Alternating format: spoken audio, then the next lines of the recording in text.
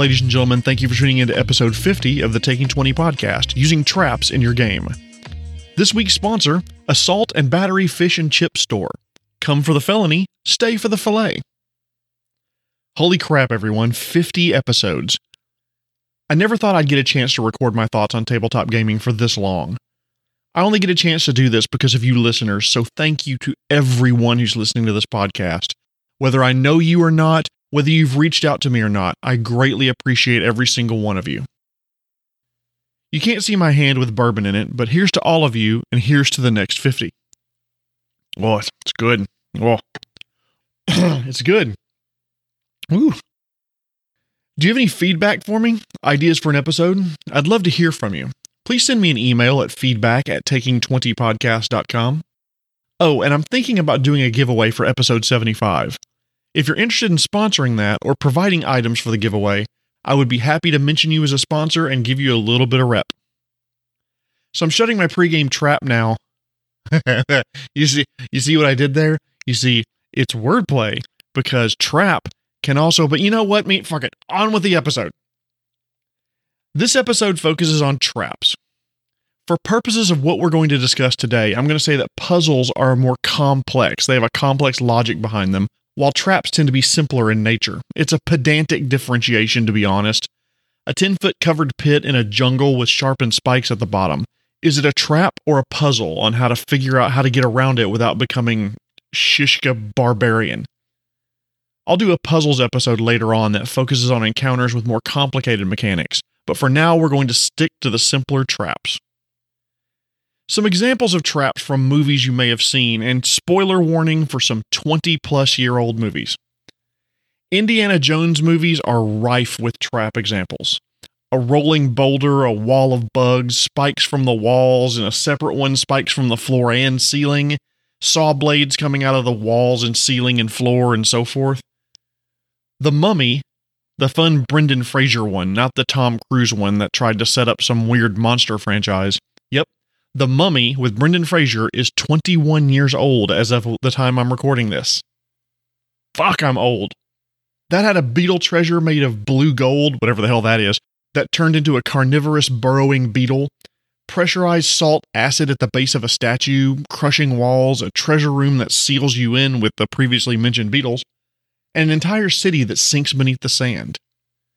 Defining traps is extremely difficult. Some of them make attacks against the players, like arrows shooting down a hallway, and spears that shoot out of an archway, or swinging axe blade caused by a pressure plate. Some serve primarily to delay the party, like the rolling boulder that gets released when you take the gold statue off the pressure plate. A falling stone door or falling portcullis, stones, a breakaway floor over a 30-foot pit. And others go for debilitation, poison gas, the salt acid spray, a level-draining negative energy or necromantic ability score damage. Traps get a bad rap all in all. Damn, that sounds weird. Let me change that. There are a lot of bits, ink, and recorded sounds dedicated to how awful traps are in RPGs. The Angry GM, which is a great blog for DMs, has an entire episode detailing why traps suck. I'll put a link in the resources page at www.taking20podcast.com. That blog is a great read, please check it out. Reddit also has tons of posts of DMs and GMs who just hate traps. In my simple mind, traps have three components: a trigger, an effect, and clues. The difficulty and lethality of the trap will depend on how you play with these three components. Traps have a trigger, pressure plate, motion sensor, and electrochemical nose that detects people as they go by. Maybe the members of the cult know to dip their shoes in a certain fluid to not set the trap off. Some other trigger like setting foot on a sloped hillside. Any way a player or NPC that does something and the trap is sprung. Once the trap is sprung, there's some sort of deleterious negative effect that happens. The pointy end of the trap, as it were. The floor gives way, the whirling blades of death start up. The heater coils fire up to heat up the room. The player begins sliding into the deep pit of pixie farts. Somewhere, someone just sat more upright in their seat. Pixie farts, you say? Do go on. No. Go find some other podcast that talks about pixies and farts, please. Wait a minute, why am I talking about pixie farts so much? I mean, did this concept awaken something in me? No, there's no time for self-discovery. I have a podcast to do. Back to the topic at hand. There's a trigger, the action that sets the trap off, the effect, the bad thing that happens, and the trap has some sort of clues to its discovery, deactivation, and or neutralization. Mechanically, what do these clues look like? Trap discovery is most often a die roll against a PC ability to possibly notice the trap before it goes off. Perception check to see the tripwire. A nature roll to see if the hillside looks unstable and disturbing it could cause an avalanche. A survival check to notice the footprints that avoid this one particular square. An arcana check to notice that the stones in the dungeon floor are arranged in the draconic word for claw shot to the balls. Trap deactivation is also usually a die roll to neutralize the trap. It could be a sleight of hand or thievery or whatever your game system uses. Some sort of roll to disable the trap's capability and efficacy to render the trap broken, disabled, or otherwise unable to unleash its effects on the PC. Here, I've made the check and I've changed this little gear so the big bad trap isn't able to hurt you anymore. Trap neutralization, as opposed to deactivation, is a superset, actually, of deactivation. The party takes actions or makes choices to render the trap ineffective. You put boards across the weak floor, you wear gas masks to avoid the poisonous gas, whatever choices the PCs make. Traps may or may not have an intelligent designer behind them. Sometimes they're a natural occurrence. It could be water built up behind a door because there was a leak in the wall that borders on the river. The wood floor has rotted from moisture. Avalanche conditions set off by the druid's thunderwave spell. An alligator-filled pond in a slippery, muddy ravine. A thorny tree that falls due to high winds and blocks the road. But traps may not be natural. They could be placed purposefully there by someone with intent. The dart trap triggered by a pressure plate.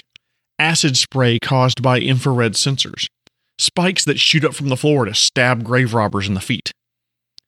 Regardless whether there's an intelligent designer, they all have a trigger, an effect, and clues to their existence. Now, I've been harping a lot about clues, and there's a good reason. Having traps that will always affect the players regardless of what they do takes away the player agency in a way.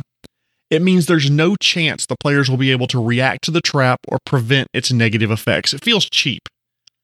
Players will understandably feel frustrated. How could we have known that the soup the old woman served us in this cottage in the middle of the woods in the ass end of nowhere would be poisoned?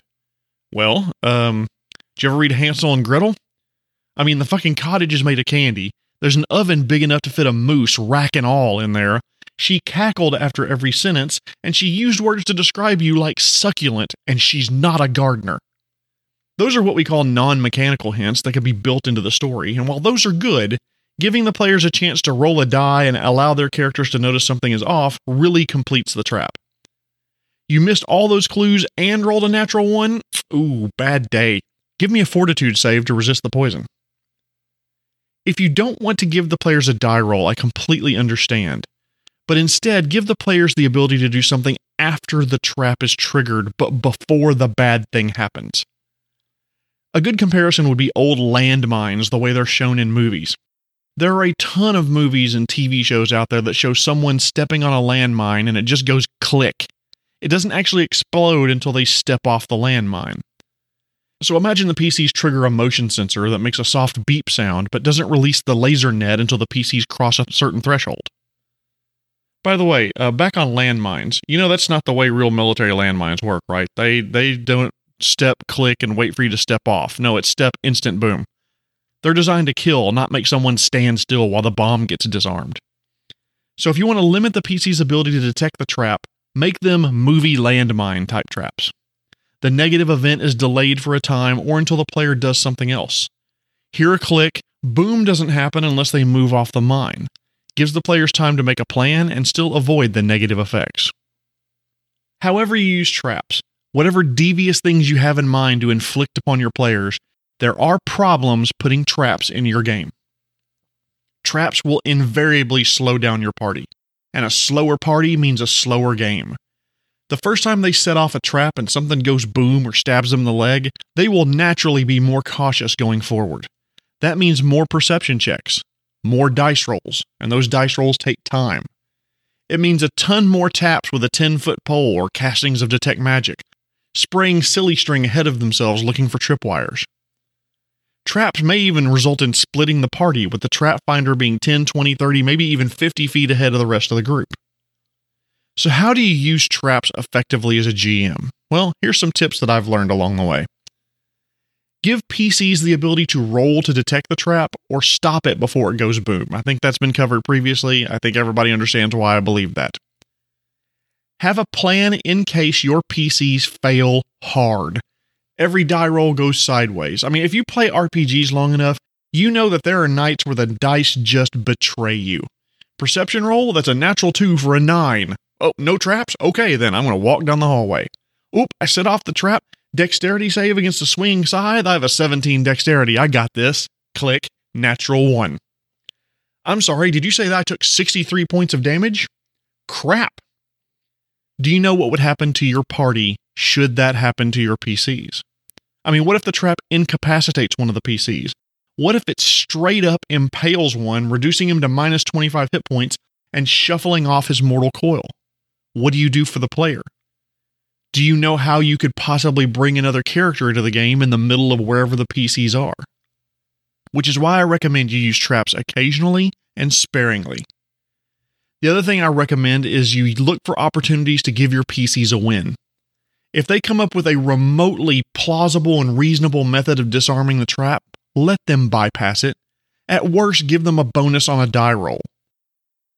Don't be afraid to incorporate traps into other encounters. The floor sends out bursts of super frozen air into the room that deal cold damage every time someone touches a dead god statue. The ice trolls are immune to the cold damage, so they use the trap to their advantage. Traps are a great resource to use to give highly skilled characters and scouts an ability to save the party. The rogue is walking through a room and finds a trap. Nobody move. I see the lever, I'm going to go throw it. Traps will make your PCs cautious and think more. Traps can be very thematic if the right types of traps are used in the right way, rolling boulders in ancient religious shrines, scarab beetles in a mummy's tomb. So if you're looking for a way to throw something new at your PCs, consider traps.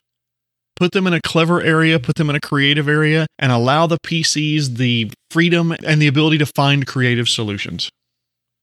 Ladies and gentlemen, thank you so much for listening to episode 50 of the Taking 20 podcast, using traps in your game. Once again, I want to thank our sponsor, the Assault and Battery Fish and Chip Store. I went looking. This is actually a real business in New York. I had no idea when I wrote the joke for the first half of the episode. So, hey guys, free publicity. The Assault and Battery Fish and Chip Store in New York. Check them out. They could be fantastic. This has been Jeremy Shelley, and I hope that your next game is your best game.